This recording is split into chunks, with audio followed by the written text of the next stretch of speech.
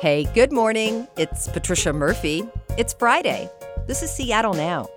It's the holidays, and this week we learned that Christmas trees are expensive unless you're willing to do a bit of hiking. But holiday lights, they are the best.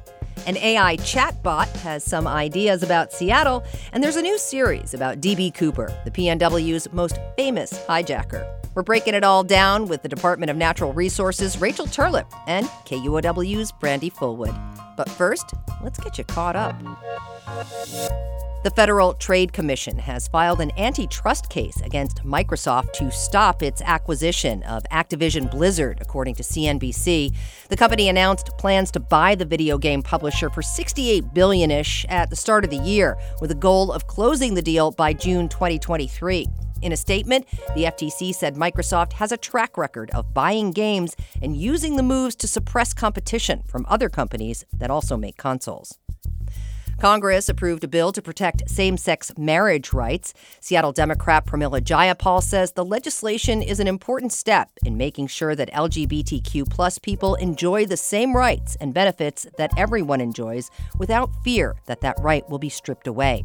Washington Republican Cathy McMorris Rodgers in the 5th District in eastern Washington was the only member of the state's delegation to vote against the Respect for Marriage Act. The bill now heads to President Biden's desk to be signed into law. And now that the weekend is in view and you're feeling hopeful, how about considering a donation to KUOW to support Seattle Now? I know we like to keep it casual on Fridays, so, I'm just asking for a little folding money for the show. For real, your contributions make Seattle Now and Casual Friday possible. And how else are we going to pay for our Aloha shirts? JK. So take a moment, chip in what you can. There's a link in the show notes. And thanks. Well. The end of another week in the Emerald City. Hope you're staying healthy because Lord knows there is a lot of sickness moving around right now. The flu is having its way with many of us. RSV is making the youngest miserable, and COVID. We can't forget about the global pandemic. On the brighter side, it's the 10-year anniversary of the first gay marriages performed in Washington. Congrats to everyone out there celebrating. Rachel Turlap is here. She's the senior media manager for Washington's Department of Natural Resources. Rachel, really glad you're here. I'm so happy to be back. This is so much fun. Brandy Fullwood's here as well. She's a senior producer at KUOW. Hey, Brandy. Hey, Trish. We're going to get some rain over the next few days, maybe some slushy snow mixed in. But remember, when you do have snow or ice on your car, you need to clean off more than just a tiny viewing window before you decide to drive. A trooper gave someone a $553 ticket outside Bremerton for driving a car covered in snow recently. And I mean covered, like including the windshield.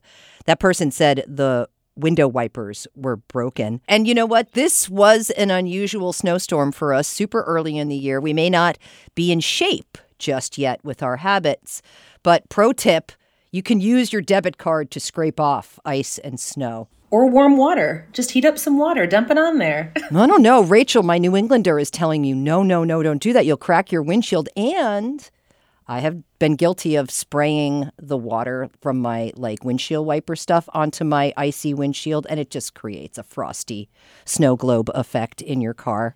So don't do that. Something I don't think enough of us do is propping up those windshield wipers the night before the snow event. And so you have these nice fresh blades that are not frozen to your windshield. And, it help you out a little bit, save you a couple minutes. Another pro tip. Good one. We are officially in the holiday season, which means Christmas decorations and music pretty much everywhere you go. And like a lot of things, Christmas trees, super expensive this year, ladies. A good-sized tree in the city will cost you $300 in some neighborhoods, according to My Northwest.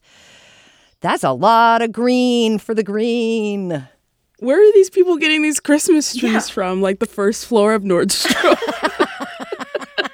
I've never heard of a $300 Christmas tree. I'm actually baffled that that's how much people are spending. I'm guessing it's the 8-foot noble fir, right? Because that's a prime tree that usually costs a little bit more. But there is a tree shortage that's being caused by drought. So thanks, climate change. Yeah. I'm with Brandy. Unless those needles have been dipped in gold, I'm not quite sure where the $300 price tag's coming from. Now, I live in Olympia, and there's a tree farm down the road, locally owned. We got a nice Doug fir, 7 feet tall, for $40. It's a beautiful tree. It was just such a nice little setup. There was, of course, a little coffee barn, and if you can get your fresh wreaths too, pet a couple of goats. Cute. I mean, what else could you want? In a tree farm. Wow. Bury the lead, petting goats at the tree farm. You're right. I should have started with that. I'm a real tree purist for sure. I'm a big fan of getting a nice fresh tree every year. It supports local communities. It's sustainable. It sequesters carbon as it grows. I think it's great. Smells so good too. You're right. Absolutely. I've never had any question about getting a real or a fake tree. I'm always real tree, but there are a lot of affordable options. Like we got our tree this year from Centro de la Raza, and it was pretty inexpensive. Even if you wanted to get a really big tree from a local org, I think even their super tall 8-foot trees are not brushing up against $200, not even $150. So that's at least one tip. You could also just go out and cut down your own tree because the permit's like $5. Yeah, and to that point, Brandy, I mean, to put my DNR hat on right now, if you pay that $5 permit to the Forest Service and you go out to an area where it's kind of overcrowded with trees and you cut yourself down a nice little one, you're kind of doing a forest health treatment. So thank you. But you're making the forest healthier by removing some of those extra, trees that are fire hazards when fire season starts. Outdoor lights are the best, though. I could drive around all night and look at outdoor lights. So many fond memories of taking my boy around to discover Christmas lights.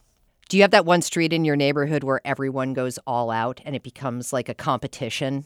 I love the people who just have a sign that says, like, I'm with this guy. And the guy is like the one that has the crazy synchronized, light show. And the neighbor next door is like, I'm not even going to bother. So here's my sign that's like, just look over there. Brandy, we can go to Candy Cane Lane in Seattle. That's a whole thing here in the neighborhood right around the U District. You can do the little loop and everybody does their houses up. And I think if you buy a house on Candy Cane Lane, you have a little agreement that you sign, that you participate in your Candy Cane Lane. Yeah, they've been doing it for many, many years, a little food drive at the end. Anyway, it's a really fun time.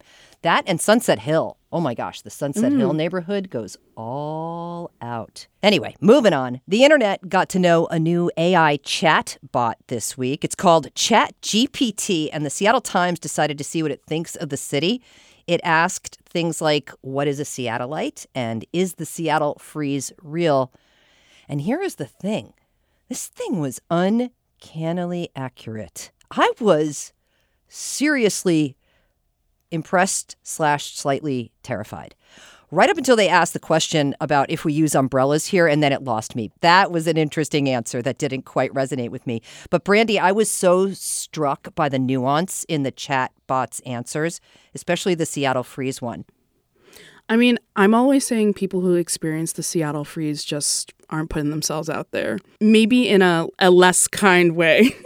But I saw some things that I feel like probably excavate essential truths that people who live in Seattle, or whether you want to call yourself a Seattleite yet, if you pass the 5-year mark, that they don't think are true. Like, people don't like Starbucks here, that they don't like umbrellas, that they're very cold, that everybody loves hiking.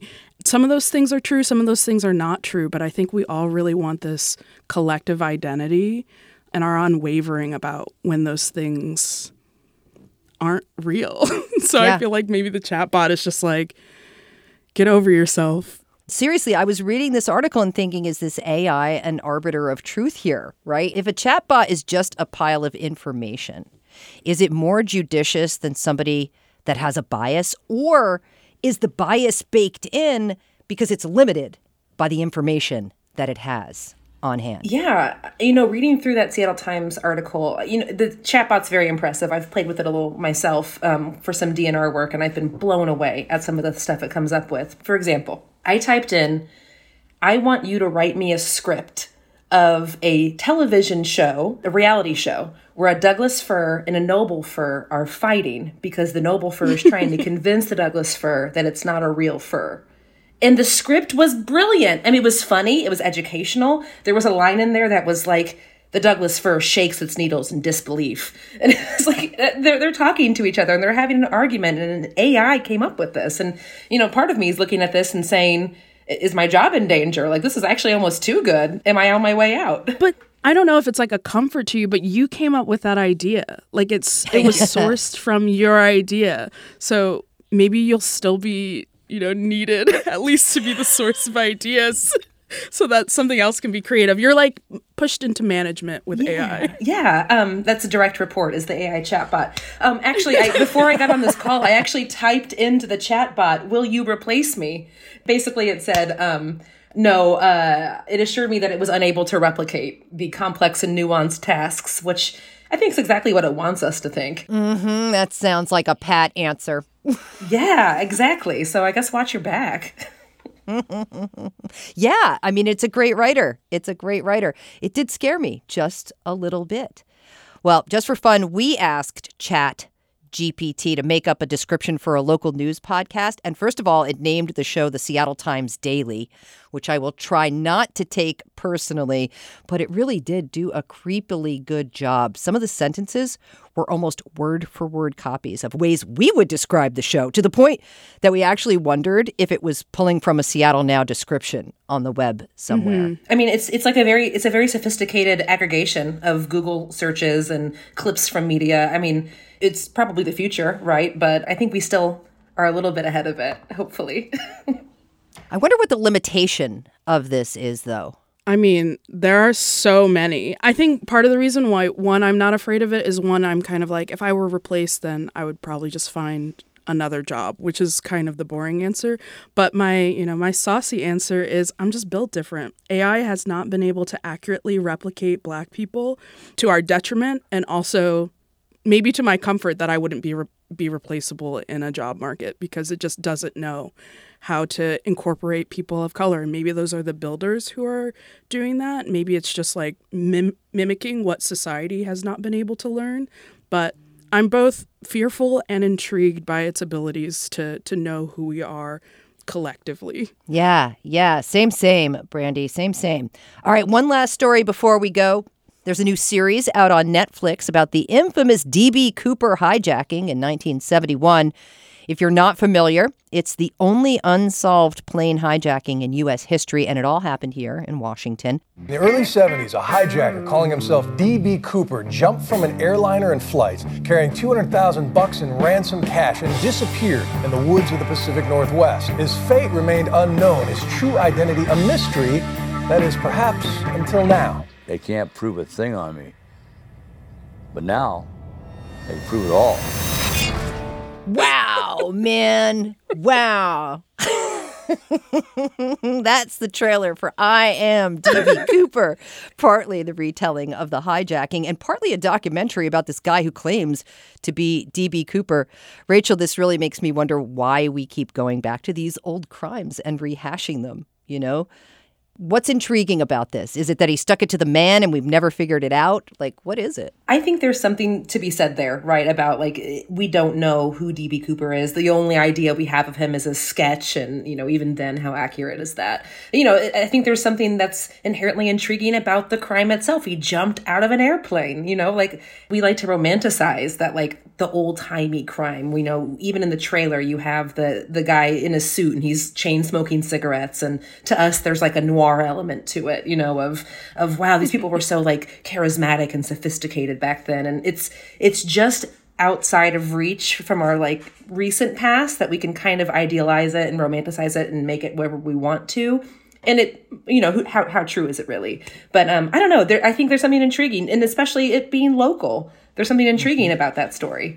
The other thing I was thinking, Rachel, and you brought this up, sketch artists, not great, not always very accurate. So they're literally chasing something that might be off, right? I mean, he looks like every white man I've ever seen. Like there's nothing descript about him or distinct. I mean, he looks like a guy. But isn't that like the fun of like true crime like that, or like crime shows like that? Like I remember there's some comedian who was talking about drawing an outline around the body and how that's a trope of crime shows. And it would be like, we'll draw a line around the body and then we'll know that it was there. It's like, what does that do? But it's like, it's the aesthetic of the time.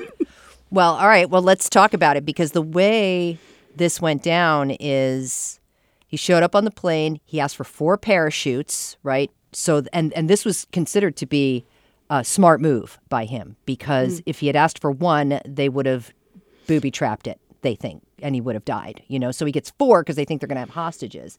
And he jumps out of the plane with this money and disappears. I am curious whether or not you think he may be alive or even survived the jump. I think he did, actually. After watching that first episode last night, I think he did.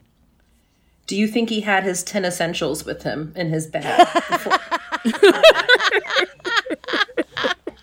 I don't know, because if he survived the crash without those 10 essentials, he's out of luck. That money's not going to keep you warm. Wouldn't that mean he could be like amongst us? He's young enough to still be alive. He would probably be like, all right, if generously he was probably 30 or whatever, then he'd be like 75, 80 right now. Right? D.B. Cooper is definitely at ageless living right now.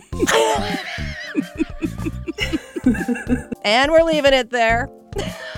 Thanks to our guests, Rachel Turlap and Brandy Fullwood. Thank you. Thanks, all. Thanks, you too. Have a great weekend. Thanks for listening to Seattle Now. Claire McGrain produced today's show. The show is also made by Caroline Chamberlain Gomez, Jenny Cecil Moore, Vaughn Jones, and Brandy Fullwood. Matt Jorgensen does our theme music.